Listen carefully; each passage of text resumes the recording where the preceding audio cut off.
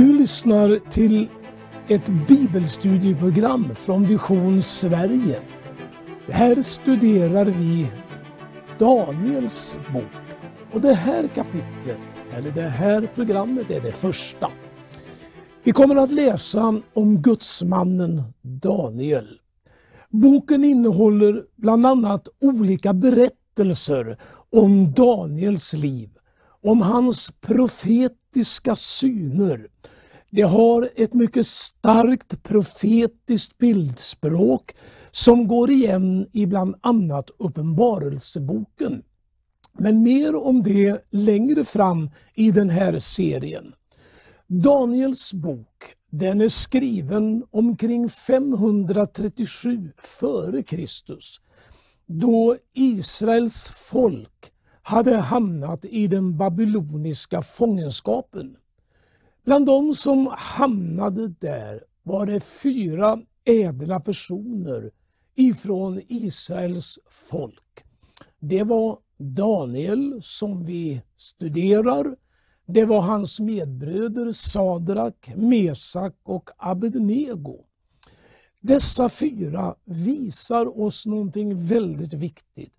Att det går an att leva i en annan kultur utan att göra avkall på sin tro och sin upplevelse av en levande Gud.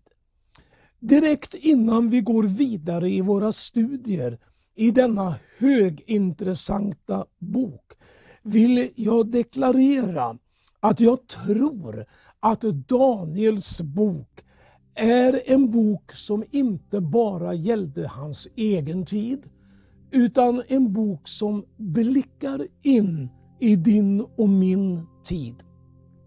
Jag tänker börja med Daniels trohet mot den Gud som han lärde känna i sitt hemland. Och så ska vi öppna vår bibel och läsa i Daniels bok följande ord.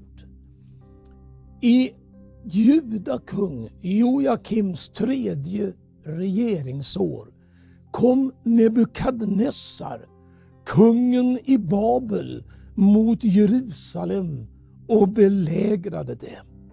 Och Herren gav Joakim, kungen i Juda, i hans hand, liksom en del av kärlen i Guds tempel. Och Nebukadnessar förde in dem i sin Guds hus i Sinears land. Kärlen förde han in i sin Guds skattkammare.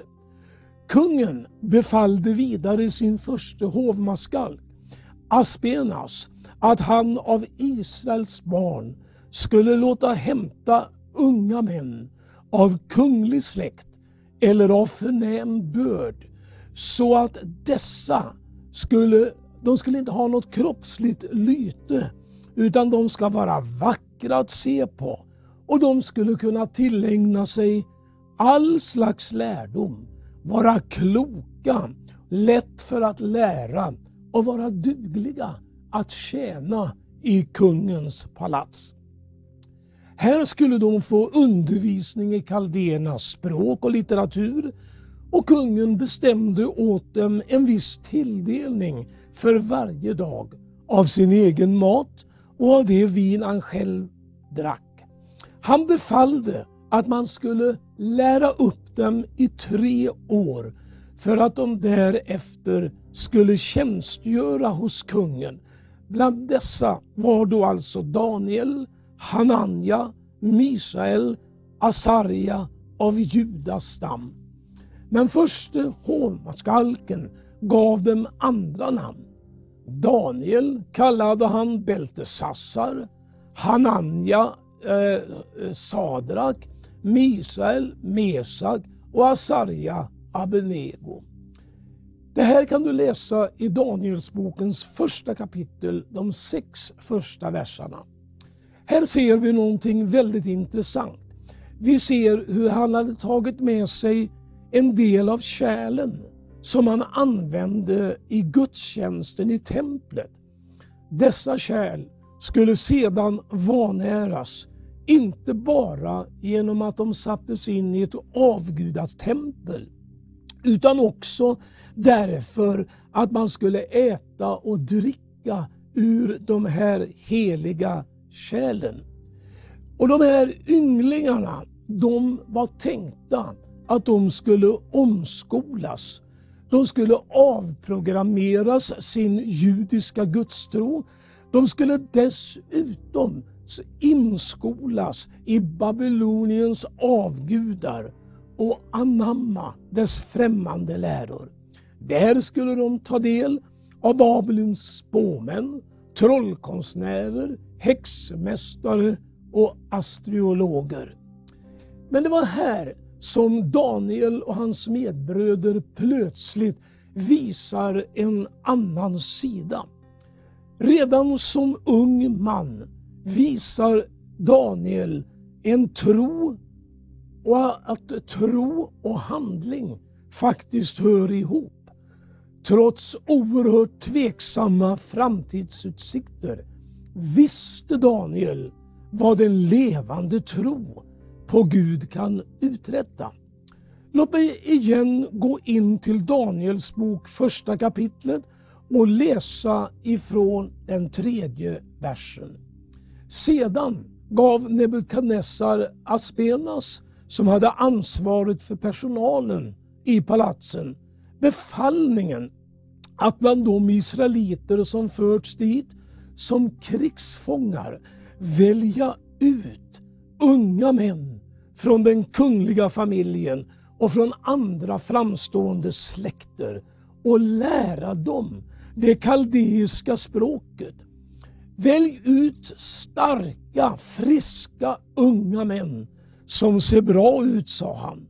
De ska vara allmänbildade, läraktiga och väl lämpade för olika uppgifter här i palatset. Mitt i den här situationen, när Daniel begriper att det finns någon av baktanke i allt det som han skulle lära sig under de här 3 åren, så höll han fast vid sin tro på en levande Gud. Mötet med allt som tvingades på honom blev för honom en sporre att verkligen leva för Gud. Under hela 3 år undervisades han och hans 3 medbröder i allt det som hade med babylonisk kultur och liv att göra. Och jag ser vilken enastående karaktär denne Daniel hade. Låt oss på nytt gå till det första kapitlet och läsa den 8:e versen. Daniel bestämde sig för att inte äta av kungens mat eller dricka av det vin som han bjöd på.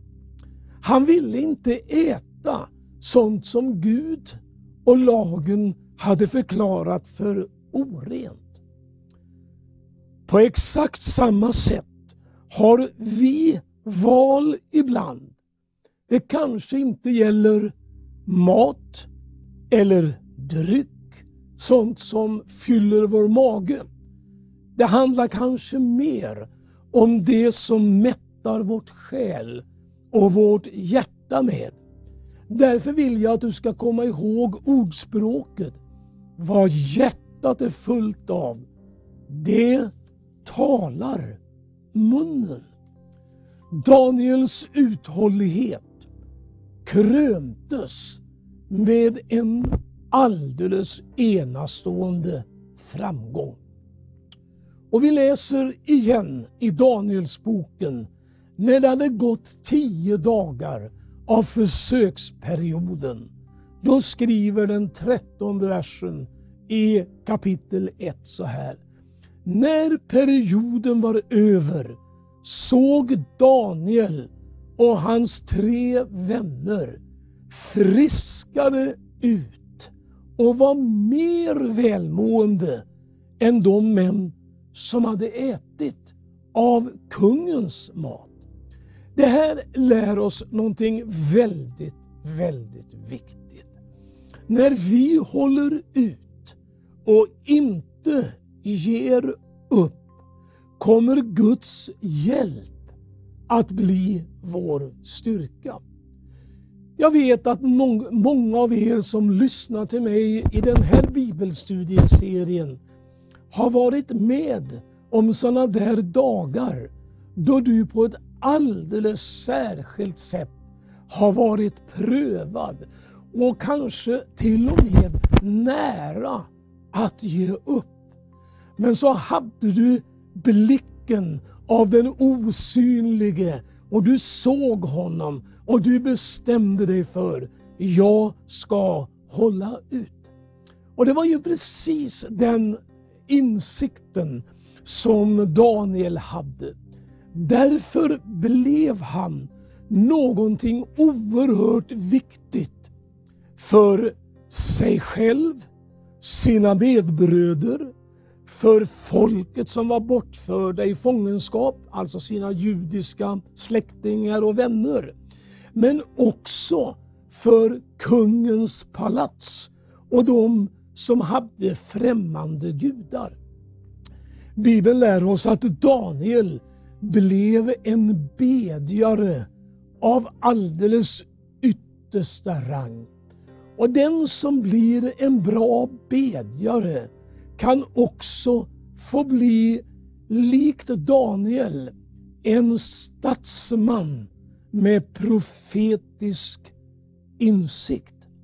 Jag tror att vi behöver be Gud om nåd, att vi i den här tiden, i det här landet, har fått del av något av den tåga som fanns i Daniels liv. Och vi ser också att han hade en fantastisk ordning i sitt böneliv. Det är inte alltid du och jag har den där ordningen i vårt böneliv som vi faktiskt behöver. Men i det 6:e kapitlet och den 10:e versen står det, då Daniel hade fått reda på någonting allvarligt som hade hänt och som jag återkommer till längre fram. Då står det så här: när Daniel fick reda på vad som hade hänt, men trots det gick han hem och böjde som vanligt knä i sitt sovrum en trappa upp. Fönstren var öppna mot Jerusalem och där bad han 3 gånger om dagen, precis som han alltid hade gjort, och han tackade sin Gud. Kan du se framför dig en pojke, en ung man, för han är ung vid det här tillfället, som just har kommit som en krigsfånge. Han har genomgått ett försök att omprogrammera honom, men han har sin tro kvar i sitt hjärta. Och så hör han de här illavarslande uppgifterna, och när han får reda på det, då går han precis som han alltid hade gjort ända sedan han kom till Babylon. Då böjer han sina knän och han ser till att fönstret som vanligt är öppet mot Jerusalem. Han visste naturligtvis att de som stod utanför kunde höra honom tydligt när han tillbad sin Gud. Det fanns absolut ingen rädsla hos honom, och därför så har han fönstret öppet. För han tänker, tror jag, så här: det är bra om mitt folk, eller det folk jag finns hos här, får höra att min tro är starkare än alla deras avgudabeläten. Ibland tror vi att vi ska vara lite försiktiga med vår bön. Vi blir lite rädda att fienden står för att lyssna och sabotera. Men här visar Gud tydligt att han skyddar honom på ett underbart sätt. På grund av detta sitt rika böneliv och sin trohet i tjänsten hade han i hovet, eller som han rättare sagt hade i hovet, blev han med tiden en av de viktigaste profeterna. Faktum är att när Jesus lyfter fram sin kunskap om det gamla förbundets tid, han som kom för att skapa ett nytt förbund, då kallar han faktiskt Daniel för profet. Som ni har hört och som ni har läst, säger han, i profeten Daniel. Den som håller ut in till änden, han ska bli frälst. Och detta evangelium om riket ska predikas i hela världen till ett vittnesbörd för alla folk. Det är det här Jesus lyfter fram när han framhåller Daniel som en profet. Och så säger han så här: när ni då ser förödelsens styggelse som profeten Daniel talar om, stå på helig plats. Den som läser detta bör noga lägga märke till det. Om du vill läsa mer om det här, då ska du gå till Matteus evangeliet, det 24 kapitlet, och läsa från den 13 till och med den 15 versen. I det här bibelcitatet ser vi tydligt några saker som vi ska uppmärksamma just nu. För det första, Jesus erkänner denne märklige man som en profet. Och om man gör det spelar det egentligen ingen som helst roll vad somliga teologer säger. Det finns de teologer som menar att Daniels bok, den kan man liksom lämna åt sidan. Men Jesus sa, här talar en profet. Och när Jesus håller sin eskatologiska predikan i Matteus evangeliet 24, så förstår vi att det är väldigt viktigt för oss att lyssna till det profetiska ordet. Får jag i det här första bibelstudiet ställa dig frågan: lyssnar du till profeterna först och främst från den här härliga boken, Bibelns profeter, och lyssnar du till nutida profeter som kommer med varningsord utifrån det skeende vi ser idag? Många menar att det profetiska budskapet vi möter i vår bibel är urgamla myter. Men så är det verkligen inte.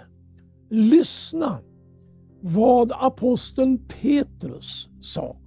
Han som var tillsammans med Jesus under hela den tid han gick omkring på vår jord, gjorde väl och hjälpte alla. Så här skriver han i sitt andra brev, det första kapitlet och den 19 och 20 versen. Petrus säger: så mycket fastare står nu för oss det profetiska ordet, och ni gör rätt i att hålla er till det som till ett ljus som lyser på mörk plats, till dess dagen gryr och morgonstjärnan går upp i era hjärtan. Framför allt ska ni veta att ingen profetia har burit fram genom någon människas vilja, utan ledda av den helige Ande har människor talat vad de har fått ifrån Gud. Det här är ett ord där vi verkligen behöver stanna till inför. Därför att när Daniel i sin tid, i kung Nebukadnessars tid, i det syndfulla Babylon, talade ord ifrån Gud, inte bara till det judiska folket, utan till kung Nebukadnessar och de andra höga herrarna, så talade han på ett sådant sätt att hans budskap berörde dem på ett helt fascinerande, underbart sätt. Det är min önskan och min bön att också de här bibelstudierna ska få beröra dig.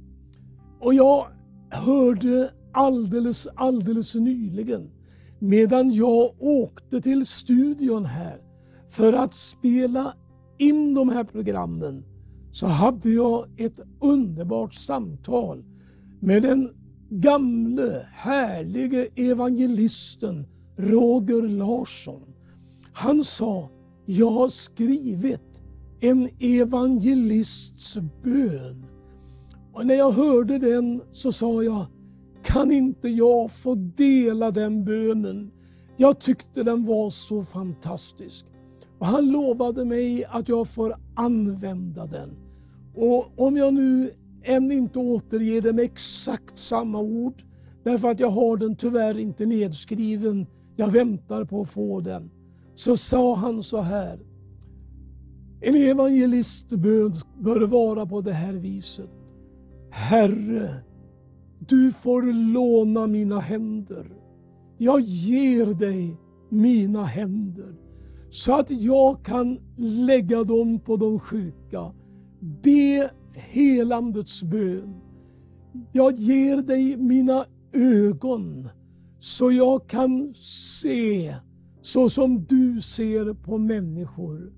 Jag ger dig mina öron så att jag kan höra vad du vill tala till mig. Jag ger dig mina läppar, att jag talar ut ditt ord. Detta är min djupa längtan i de här bibelstudierna. Vi kommer att beröra det profetiska ordet än mycket mer ingående i kommande bibelstudier.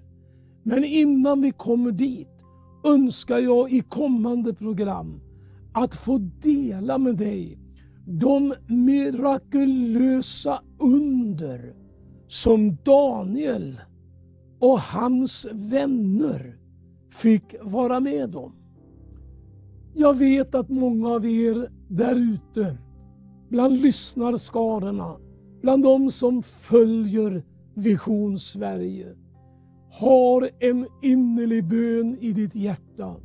Jesus, låt mig få vara med, vara din röst, vara ett vittnesbörd, vara något av en profetisk proklamation, bara genom att jag går och är en levande kristen.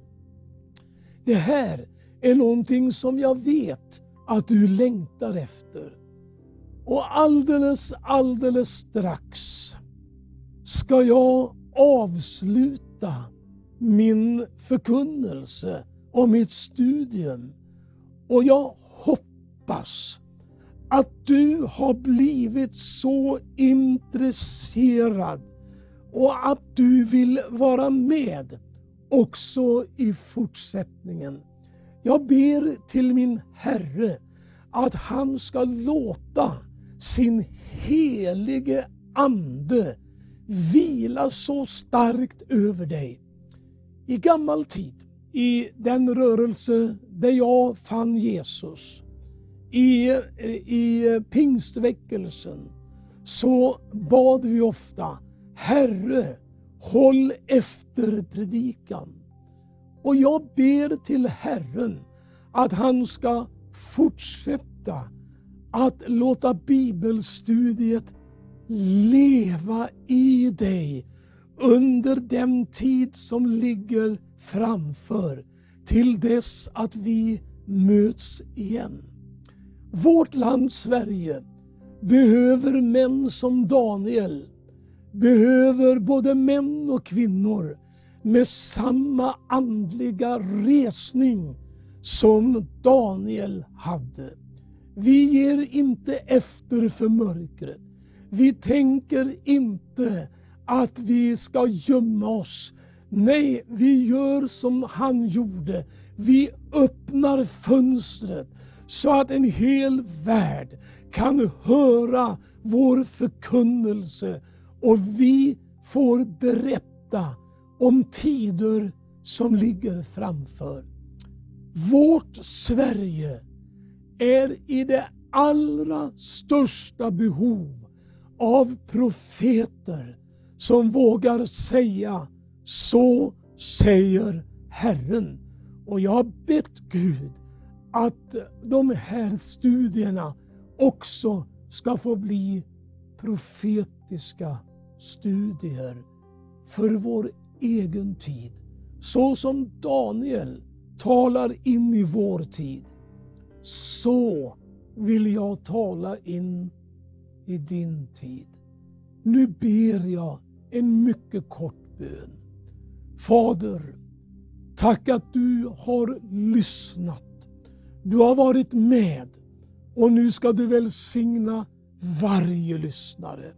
Låt dem allesammans få uppleva att du arbetar i deras inre. Gör oss till ett profetiskt folk. Gör oss till ett folk som är evangelistiskt. I Jesu underbara namn. Amen. Så önskar jag dig Guds välsignelse. Så hörs vi igen nästa gång. Gud välsigne dig. Amen.